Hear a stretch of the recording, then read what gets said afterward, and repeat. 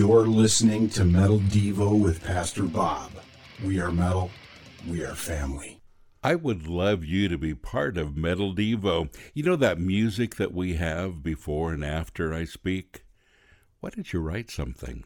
I'd love to hear what you might come up with, and would you submit it to us? Every month I want to have a different person with some great music that you put together. Just send your music to submissions@sanctuaryinternational.com. Day 72.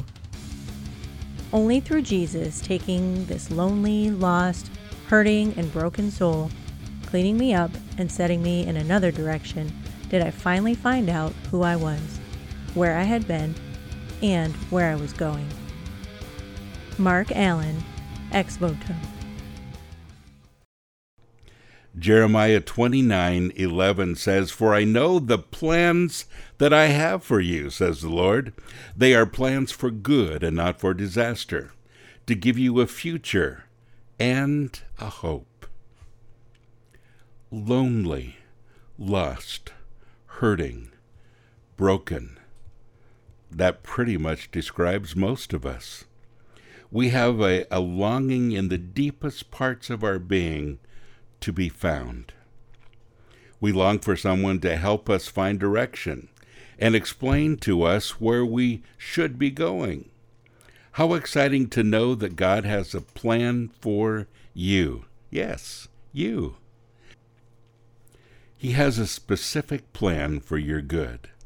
His desire is to take that which is broken and mend it, to take your confusion and give you hope, to give you a future beyond what you could have imagined on your own. There's never a time when God doesn't have a specific plan for you.